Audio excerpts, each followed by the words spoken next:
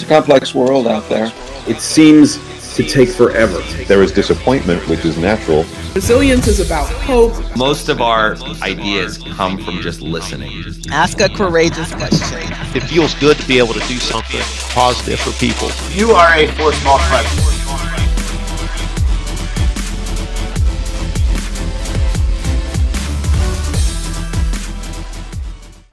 Welcome to Watching Trees Grow, a podcast by Troutwood. I'm Gene Natali, co-founder and CEO of Troutwood.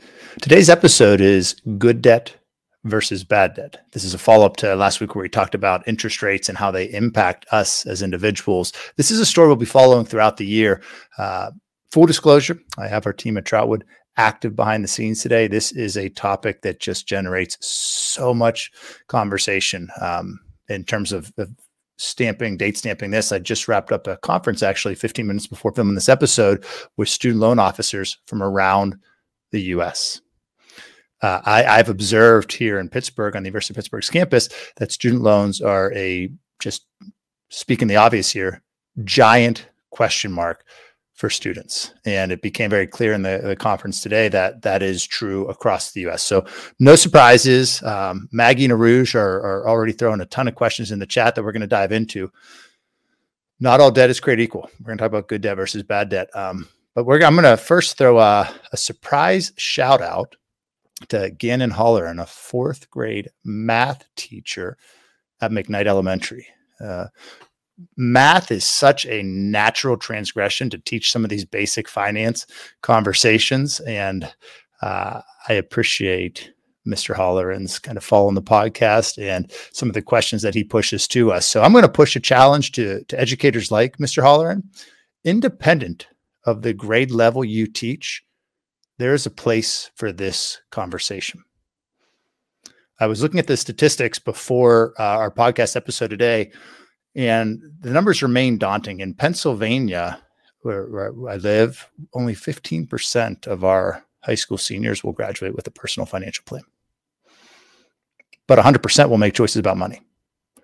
So we've got to start infiltrating grade level after grade level after grade level with this kind of conversation, making the young people in our respective lives comfortable with this conversation.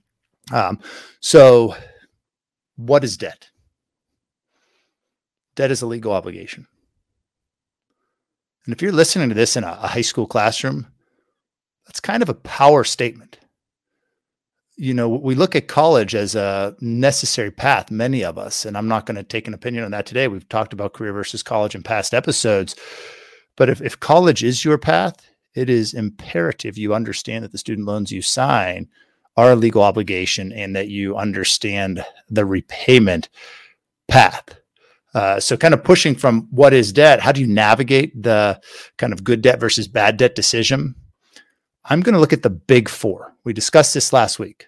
And let me just recap. 96% of personal debt in America comes from four money choices: our homes, college, our cars, and our credit cards. If we get those four money choices right, I think we're putting ourselves in pretty strong footing. Of those four, I'm going to quantify two as good debt, one as medium debt, and one as bad debt. Actually, really bad debt. The two that are good debt are mortgages and student loans. There's an ROI, return on investment, for both of those interest types, paired with a taxable deduction on the interest payments for both. So the student loan interest rate or the mortgage interest rate, most of us will get a little bit of that back come tax time. So that's worth understanding. With a home, you also get a pretty big asset if you manage it correctly. In college, you get the education. Those are my two good debts. The reason and auto loans is the one I'm going to quantify as like a medium debt. And the reason for that is the minute you drive that car off the lot, what happens? It depreciates in value. So unlike homes, which historically have appreciated in value, cars do kind of the opposite. So sure, it's a way to get from point A to point B. There's a fun factor, certainly, in owning a vehicle. It's not the best kind of debt. The fourth, and the one that I started by saying is bad debt, then I changed my definition to really bad debt, is the credit cards. And when we say debt in the connotation of credit cards, We're talking about those of us who are unable to pay back that credit card bill each month. So we're accruing that very high, very painful interest rate. The highest that I've personally seen and worked with an individual on is 32%. I think the national average right now is 19% on outstanding credit card debt. So a question in the chat: how do I manage debt as interest rates rise? This is that important conversation of fixed interest rates versus what are called variable interest rates. If interest rates rise, and I'll look at both the home loans and the student loans. If interest rates rise on either of these two types of debt, and you have in mortgage terms what's called an ARM, or an adjustable rate mortgage, yes, your interest rate will rise. And this actually, these ARMs, these adjustable rate mortgages, teachers, that's a pretty good homework assignment. We're not going to dive deep into that part of the conversation now, but I would encourage you to study the impact that ARMs had on the 2007 financial crisis. And then student loans. It's if you have what's called a variable loan, and this is common in private loans. Yes, if interest rates rise, you can expect the interest rate on your variable private loans to increase. That's a great question in the chat. Students, hear me. Most of the college students that I hear from or sit down with have looked at their student loans for the first time immediately before sitting down with me.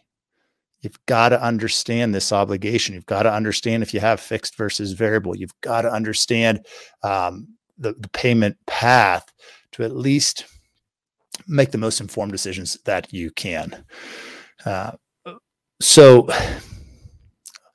I'm putting my mind now, or excuse me, I'm kind of putting myself in the shoes of, oh, wow, I have variable debt and I just heard this for the first time. What can I do? Explore consolidation. That's at least one path to consider. Call your student loan provider, ask what the options are, and then personally weigh the pros and cons of doing so.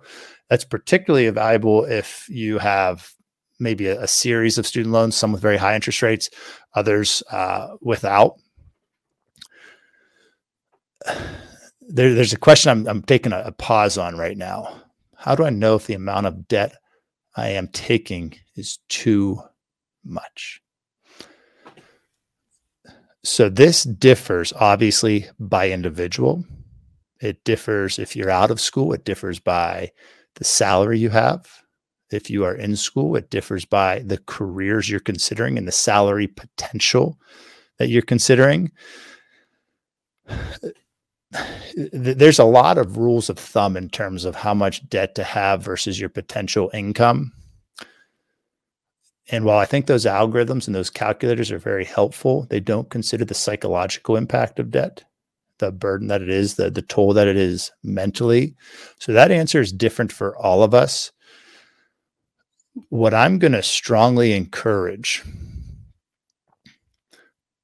is, as opposed to saying, have I borrowed enough or have I borrowed too much, build a working debt ranking and repayment plan. And what I mean by that is list the debt. If you have a home loan, if you have an auto loan, list it, list the interest rate, list the monthly payment, and trust that kind of heartbeat as you look at those numbers. Just in the past week, I have met with students who had $15,000 in student loans to as high as, mid six, like 100 and plus 100,000. Those are big numbers. An observation for the Troutwood community is those students, the dollar amount didn't really impact or influence the emotion. It was all big. It was all scary. And I think it's really important that we take that into consideration. So should we be budgeting for a potential increase in interest rates? That is $1 million question. The Wall Street Journal each year polls the world's brightest and most brilliant economists. And this is one of the questions they're asked, is to forecast what these best and brightest economists think interest rates are going to do in the next year. Very few ever get it right. It is very difficult to forecast interest rates. If you have fixed interest rates, fixed debt on what we've talked about here, your homes, your cars, your college, you don't have to think about it as much. if you are considering a purchase or have those variable rates, or in the home terms, the adjustable rate mortgage, then absolutely you need to be modeling for the potential of those interest rates to increase in your budget. That's a great question. And modeling helps you understand not what will happen, what might happen, and be prepared in advance of that happening. That's a great question. And I'm getting pushback on one of my earliers.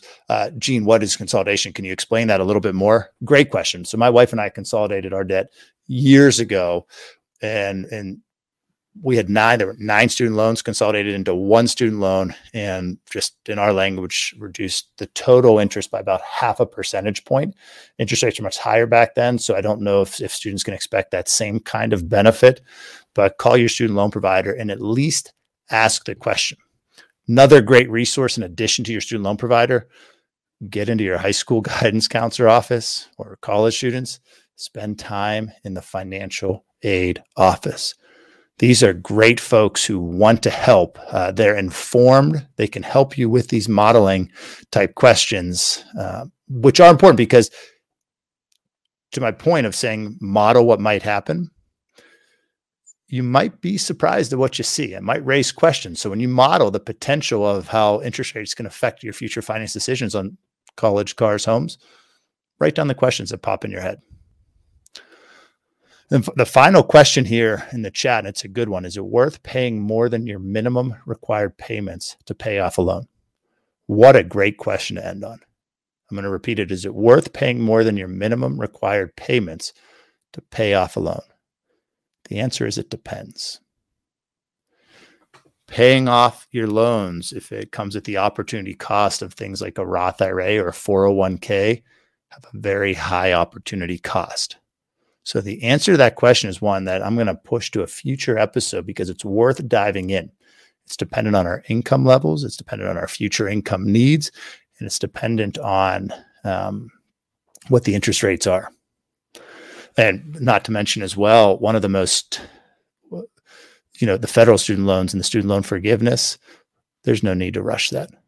Take times to understand what type of debt you have and the repayment options that you have. Debt is a topic we're going to spend a lot of time on. I want to encourage the travel community to send in questions. Let us know. Educators, what a great arena to have some fun examples and softly introduce the concept of, let's take Mr. Holler in a math class. Students, what's the difference between 2% and a 4% interest rate? What's the difference over 5, 10 years? And I don't think there's a grade level where we can't begin to introduce the very basic concepts of personal finance. Thank you for tuning in to Watching Trees Grow, a podcast by Troutwood.